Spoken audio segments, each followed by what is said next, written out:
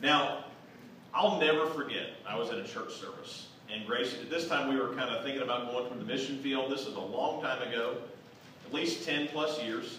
And we visited a church that was a little bit free in their worship, a little bit freer than we were accustomed to. It was charismatic. And so we were there, and the songs, boy, y'all would have been shocked. Y'all, anybody ever been in a charismatic praise service? I used to lead them. You know how many songs they sing? You don't stop. But, I mean, how many? Oh. 3 or 4. Do you know how long they sing them? Half hour. About an hour. An hour. So can you imagine singing 3 or 4 songs for an hour? So, but what was most interesting about this service was that during the worship time, the worship leader kind of hijacked the service.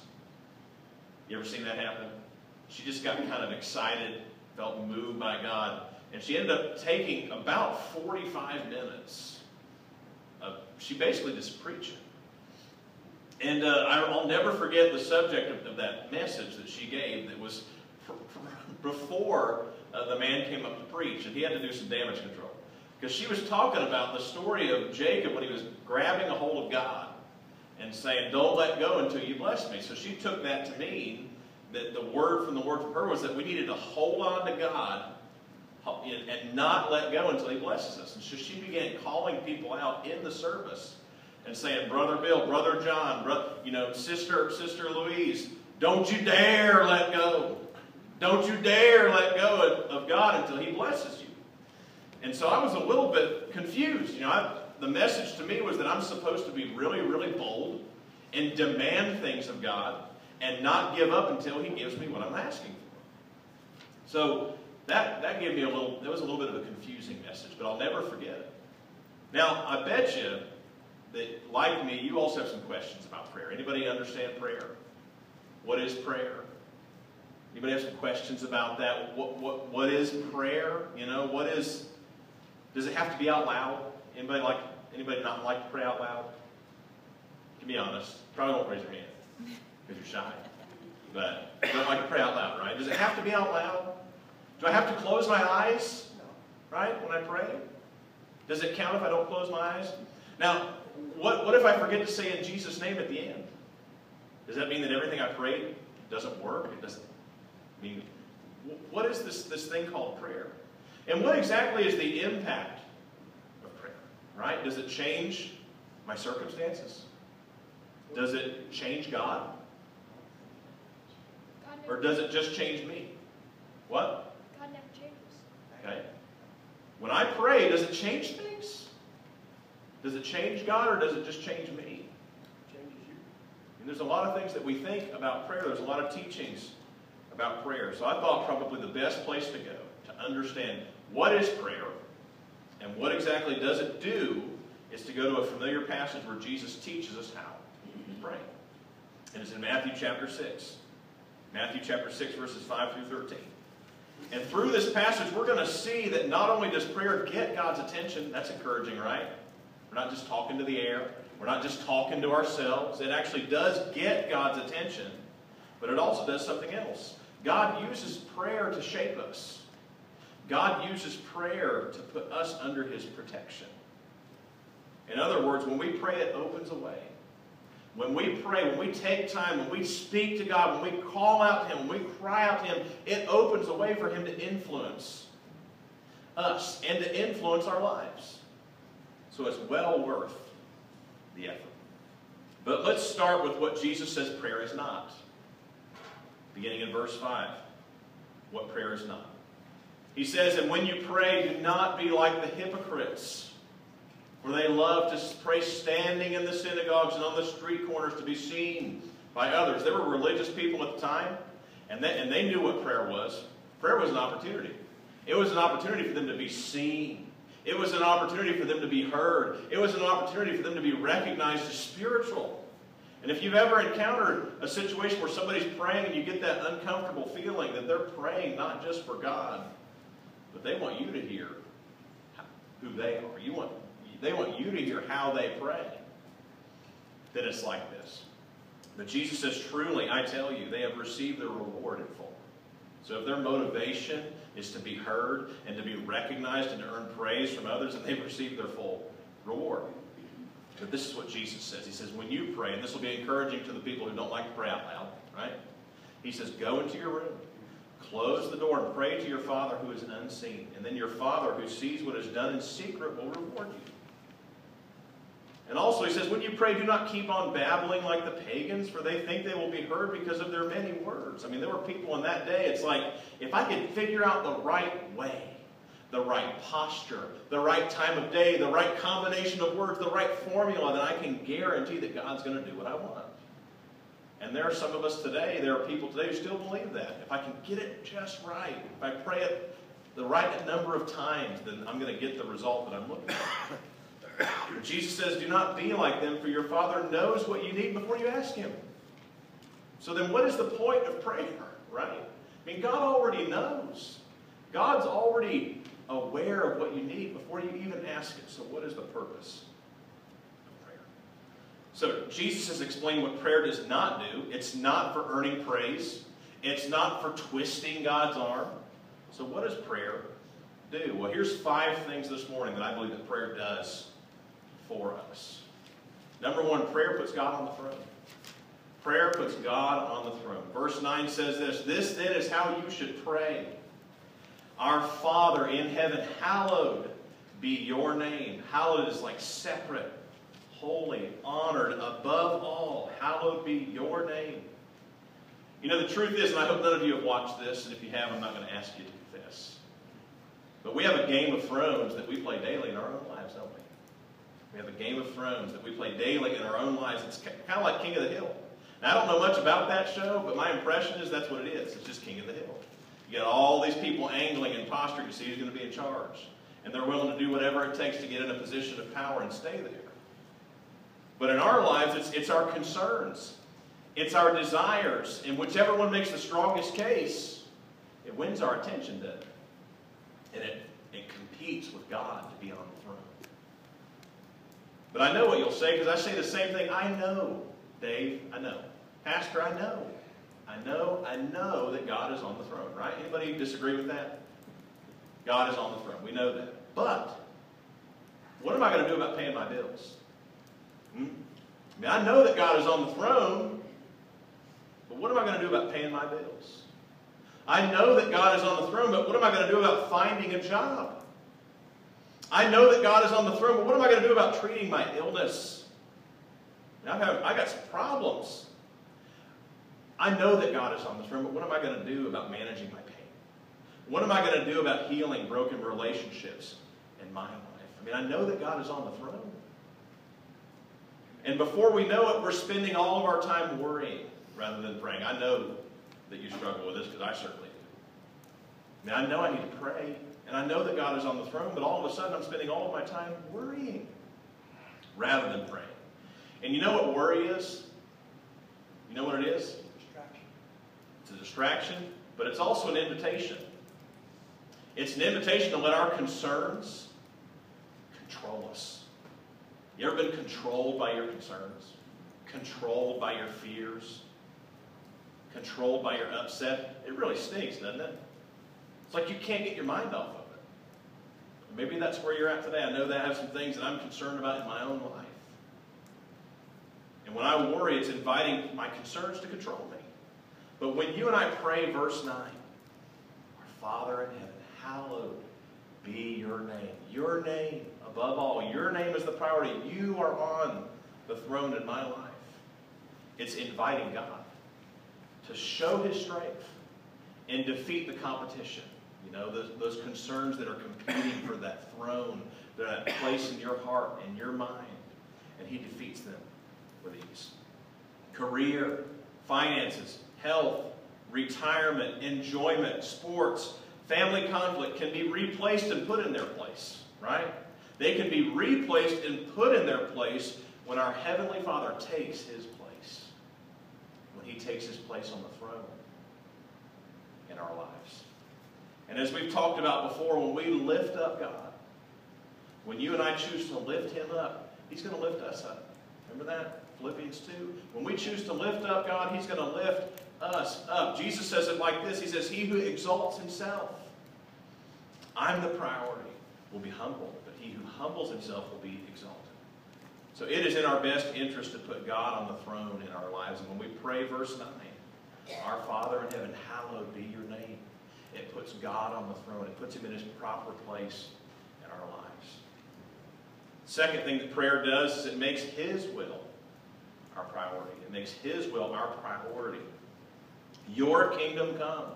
Your will be done, God, on earth as it is in heaven. I can remember a sermon in college by Louis Giglio. Anybody heard of him? He runs Passion City Church. I used to go up to North Point Community Church on Tuesday nights for a singles Bible study called 722. And he was talking about, students so often are asking this question. You ever done this? What is God's will for my life? What is God's will for my life? And I spend a lot of time thinking about that. But he said there's a better question. He says, what is God's will? I'm so concerned with what is God's will for my life. And when I do that, I get in this passive position. It's like I'm waiting on God. God, if you'll show me the way, if you'll tell me what to do, I'll do it. But a better question is, what is God's will? Because all that time that I'm spending waiting and wondering what is God's will for my life, wasted time. I could be doing God's will. You could be doing God's will. Gracie and I say this, when you don't know what to do, do what you know to do, right? When you don't know what to do what you know to do. In other words, stop being so concerned with what's God's specific will for my life and focus more on what is God's will. What are the low-hanging fruit? The things that we know God wants. To love our families, to honor him, to tell the truth, to work hard, to be faithful. What are those basic things? What is God's will? And sadly, I don't know that God is as concerned with my specific life circumstances as I am. I want to know. I want to figure it all out. I want to know what am I going to do tomorrow. I want to know what am I going to do next week. What am I going to do next month? What am I going to do for the next 5 years? I want to know, what is your will for my life? But God's much less concerned with that. I think he's a lot more concerned with the kind of person that I become. And that's not as much fun, is it? I want to think about the big things. I want to think about all that money I'm going to make. I want to think about that vacation I'm going to take. I want to think about the future. But God wants me to be rooted in the present and be concerned not about my will, but his will. If my chief concern is his kingdom, and what is that kingdom? What is a king? They're in charge, right? They have influence. They have authority. So God's rule, his reign, his way, his influence. If my chief concern is his kingdom, how might things change in his world? If someone is primarily concerned with the kingdom or the rule of God, then are they going to be looking for help? Or are they going to be looking to help? It's a difference, right? If you're concerned about God's kingdom, you're going to be looking for help. Help, help, help, help, help, help. Or are you going to be looking to help? And that's a big shift if God's will is our focus. And if we need some additional motivation, the funny thing is that if everyone is looking to help, think about it. If everyone's saying, how can I help? How can I help? How can I help? Then they're not going to be looking for help, right? It's going to be there. If everybody's looking to help, then nobody's going to have to go looking for help. And that's how God wants to shape us. And if you need a little bit more motivation, look at the end of this verse. Your kingdom come, your will be done on earth as it is in heaven. So, if his will is done on earth, what will earth be like? Heaven, right? If we do his will, if his will is done on earth, it'll be like heaven. What would that be like, huh? Earth being like heaven, a world full of people, neighbors, co-workers, family members, a world full of people who love God, a world full of people who love their neighbor. So when we engage in prayer, we pray verse 10, your kingdom come, your will, not my will, be done on earth as it is in heaven. Then there's hope. And this is why prayer is the starting point for any meaningful change. right? You've got a lot of people who want to change the world. Talk to millennials. They want to change the world. There's a funny song out, the guy wants to change the world, but he has no job and he has a man bun. It's just kind of funny, you know. But they want to change the world. But individualistic man will always bring his own agenda, right, when it comes to affecting social change. It's like, I want to change things, but I'm always going to end up bringing my own agenda with me. I have my own little slant that I'm trying to see happen, that I'm trying to accomplish. But if our focus is on the will and the kingdom of the one who is on the throne, then there's hope for change. There's hope for lasting change. But only if God is on the throne, and only if His will is our priority. Number 3, prayer adjusts our appetites. Matthew 6:11 says, give us today our daily bread. You know, I love Golden Corral. Who likes Golden Corral? Yeah? Amen? Can I get an amen? Yeah? Got that food, got those steaks. But the best part is what, Caleb? How many times can you go up there to the buffet? As many times as your stomach can hold. As many times as your stomach can hold. And you've tested that, haven't you? Yes, and my hollow leg and my hollow leg and hollow arm. Gracie had an Uncle Jerry, and every time he was going to go to Golden Corral, he'd make a joke that he was going to put on his elastic pants, his expandable pants, you know, that as he ate it, they could expand. But what would happen if you and I ate there every day? It'd be bad, wouldn't it? Those pants would keep expanding, okay? Now, for many of us, it's easy for our appetites to get out of control, isn't it? There's things that we want, there's things that we crave, they get out of control. To the point that enough, when you ask, what's enough? You know, Dennis, how much is enough? Jamie, how much is enough? Eva, how much is enough? Well, to be honest, I think it's a little bit more than what I now have. That's enough. And it stays that way, right? And maybe for some of us, it's like, you know, enough is a lot bit more than what I got. But we're never going to be satisfied as long as our appetites are out of control. And that's why it's important to pray this prayer. Give us our daily bread. When we pray this, it does two things. Firstly, we acknowledge where our daily bread comes from, right? Sometimes we get mistaken, man, right? My daily bread comes from me. It comes from my efforts, my hard work, my determination. No. Your daily bread and my daily bread comes from God, and this prayer acknowledges that. But it also does something else equally important. We allow God to define what is enough, right? We say, God, give us our daily bread. And then at the end of the day, we have to be willing to accept, I guess this is what I needed. I guess this was enough. I mean, if I've acknowledged that it comes from you, if I've cried out to you to provide for me, then whatever you've provided is enough. So it's important for us to pray this sentence.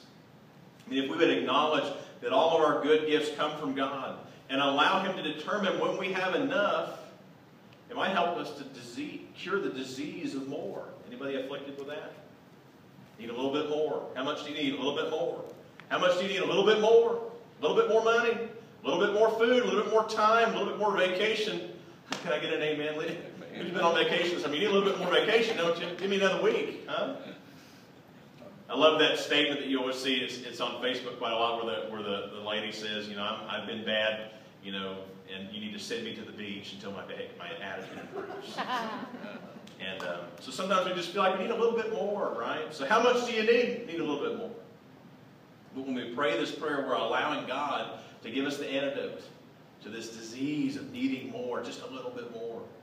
One of our favorite movies is the original, Willy Wonka and the Chocolate Factory. Who all seen that? Who all seen it? Do what? It's your favorite. Oh, you don't like it? I love it. Well, there's a character in there named Augustus Gloop. Augustus Gloop. I probably did that wrong. But he's this little German boy. And he gets one of the golden tickets. And he's going to get to go to Willy Wonka's factory. And when they do the interview, he's at a restaurant. You know, because he's a portly little guy and he loves to eat. And they asked him this question. They said, how do you feel now that you've won the golden ticket and you get to go to Willy Wonka's factory? He said, I feel hungry. And then he keeps eating. And then they put the microphone in front of his father, and his father eats the microphone top. Like off of the top of an ice cream cone. So for those of us, you know, if we are willing to pray this portion, it helps us from becoming controlled. I mean, he was controlled by his appetite to the point that when he got into the factory, he couldn't stop himself, fell into the chocolate river, and got into trouble. But prayer, you know, it puts God on the throne, It makes His will our priority. It adjusts our appetites so that we recognize that God is the giver of all good gifts, and He gets to decide when it's enough. And that's tough, and that's why it's important to engage in prayer. In this specific prayer. Verse 12 says this, because number 4, prayer challenges us to extend what we receive. It challenges us to extend what we receive. He says, forgive us our debts as we have also forgiven our debtors. Forgive us our debts as we have also forgiven our debtors. And I'll get that right in a minute. Let me try it a couple more times. One of the most shocking stories in the New Testament is found in Matthew 18. And you'll know immediately which one it is when I mention it.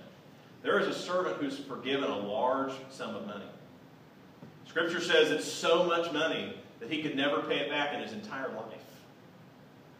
And then the master forgives the debt.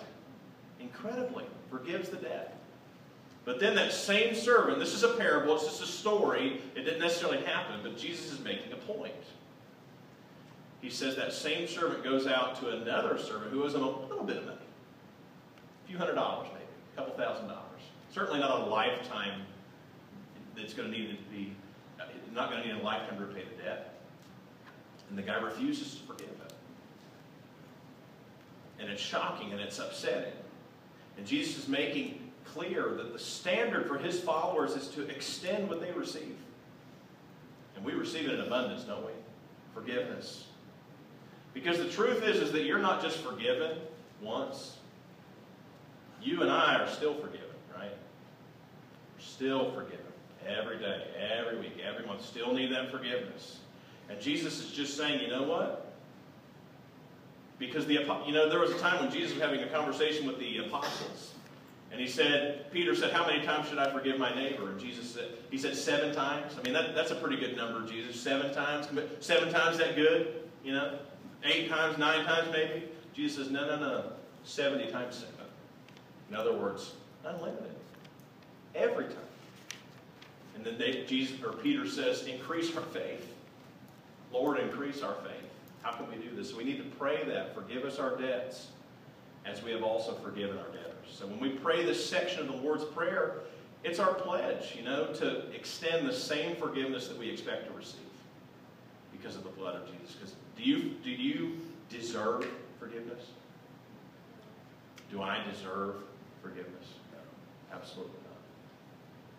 But Jesus challenges us to extend what we receive. And so prayer shapes us to do just that. Lastly, prayer positions us under God's protection. So we've talked about a lot of things that prayer does in us, right? Puts God on the throne, makes His will our priority, it adjusts our appetite so it helps shape us. Shapes us by challenging us to extend forgiveness. But then it also puts us under God's protection. Verse 13, lead us not into temptation. We know whose fault that is, right? Temptation. Is that God's fault? Say no. It's my fault, right? It's your fault. But deliver us from the evil one. We are not responsible for the choices of our children. Thank God, right? Are you responsible for the choices of your children? Yes? No. Maybe past a certain age. They're responsible for their choices. But you and I, we can help position them for success when we're invited, right? I mean, there comes a point when you offer advice to your kids and it's sooner than you'd like and they say no thanks. They say, I don't have to listen to you. You're not my boss, right? You ever heard that? But they do that when they're 2. But when they're 20, it's not funny anymore, right? They say, you're not my boss. But if they let us help, we can position them for success. It's similar with God. God's waiting for us to invite Him into the picture. He's waiting. He sees things that we don't see. He knows things that we don't know. He's just waiting for you. He's waiting for me to invite Him in. Just give Him a chance. He knows things. He understands things that we don't. He sees the bigger picture. So when you and I pray this portion of the Lord's Prayer, we're inviting God into our story. Dr. Charles Stanley says it like this. He says, God takes full responsibility. God takes full responsibility for the life wholly devoted to Him. So when we pray this portion of the Lord's Prayer, we're inviting God to place us under the umbrella of His protection. It's like an umbrella. Tell this to our kids. If you stay under the umbrella, you're safe. But when you go out from under the umbrella, you're going to get wet. Because mom and dad know things. Sorry, Caleb. Mom and dad understand things that you don't. And if you stay under the umbrella of our protection, you're not going to get hurt. But if you step out from under that, you're on your own. So God's inviting us to be under His protection. In the movie A Few Good Men, Jack Nicholson makes the powerful statement which is reflective of military life. He says, in my unit, men follow orders or people... Anybody seen this? Men follow orders or people die. Right? What's he saying? He's saying that if you respect the authority and understanding of your leader, you're much more likely to make it home alive in combat. Your superior officer sees things and knows things that you don't. You're just not privy to. And in the same way, God is highly qualified to protect us. And as Isaiah 55, God declares, my thoughts are not your thoughts. Well, I love that. I mean, I know that my thoughts kind of get messed up sometimes. I get confused. You ever had that happen? You just don't know what to do next. But God's thoughts are not my thoughts. His ways are not my ways. So we would do well to willingly place ourselves under His powerful protection. Lead us not into temptation, Lord, but deliver us from the evil one. Bottom line today is that prayer invites God. Prayer invites God. You want to know what prayer does? Prayer invites God to shape us. Right? It invites God to protect us. When we traveled down to Orlando in June, I could feel a shudder in the steering wheel when we were driving. You ever felt that? Just the alignment's not right. So I figured it's going to be okay. It's just a trip. We go on the trip. We come all the way back. And then we take it. We look at the tire. I actually took it for an oil change. And Randy Stovall said, your tire, it's bald. Like, not like no hair, but like no tread. Like all the way down to the quick. So there we were riding back from Orlando going 75 on 75. Maybe 80. Not going to be it. It depends on who was driving. So, maybe going 75 on 75 with a bald tire. I mean, any moment it could have blown out. We could have been in a whole lot of trouble. But that's what it's like when we neglect to pray as Jesus recommended. Right? When we keep our hands firmly on the wheel and we neglect to invite God to shape us and to protect us, this is what happens. We invite our concerns to control us. That's no fun, is it? But it happens. We invite our concerns to control us. Oh, to make us so upset, so concerned, so distracted. Our will is our priority. Right? I love God. He's on the throne, but I'm focused on me. I'm focused on my problems. And so I'm looking for help. Right? Help me, help me, help me. God, help. Somebody help. We're not looking to help. Our appetites threaten to overthrow us, right?